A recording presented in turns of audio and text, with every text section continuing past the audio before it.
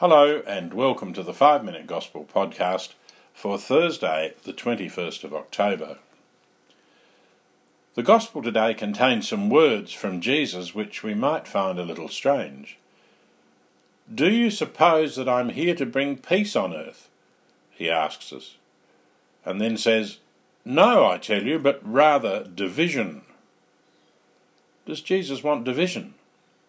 No, he does not. Jesus is love. He's our peace. He's our reconciliation, to quote Pope Francis.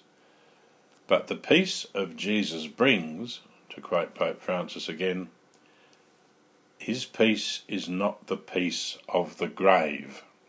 It's not sitting back doing nothing. It's not accepting compromise in our lives. Following Jesus means choosing the values of Jesus as the values you and I live by.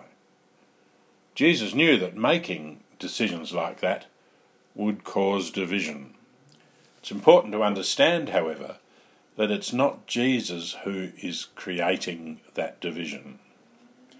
Jesus' own life and teaching led to division for himself and those who followed him. We see this division when the Jewish religious leaders simply would not accept him, plotted against him, and crucified him. We see that same division in the lives of those first followers of Jesus, the first Christians, who were not always accepted and often persecuted and even martyred for choosing Jesus. Even in our world today, we continue to see division for Christians who suffer persecution and are even killed for their faith in places around the world like Iraq or Syria or Pakistan or India and parts of Africa. These are extreme examples of division coming into the lives of people because they have chosen Jesus.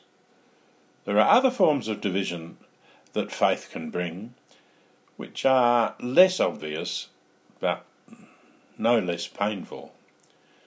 Jesus spoke of divisions within the family. Many Christian families experience the division Jesus speaks about in today's Gospel. Most of us might be able to think of one or another family where faith in Jesus has caused problems. It's hard when one spouse no longer values their faith. It's hard when one spouse wants the other spouse to do something that is against the values of Jesus. How many parents experience real pain when their children no longer value their Christian faith and move away from Jesus? All these divisions remind us that following Jesus has never been without divisions. Today, however, divisions enter our homes as never before. The media, TV and the internet invade our homes and families endlessly every day. They bring with them values that are not always Jesus' values. The influence of these invader values is greater today than ever before in history. They create divisions by challenging Jesus' values in areas like abortion, euthanasia, marriage and family life, sexuality and the way we treat people, the poor and the way we treat refugees. It takes real courage to choose Jesus and his values when we know that those choices may divide us from our peer group, from our friends, from those we socialise with, and sometimes even from some members of our own family. Let's pray today.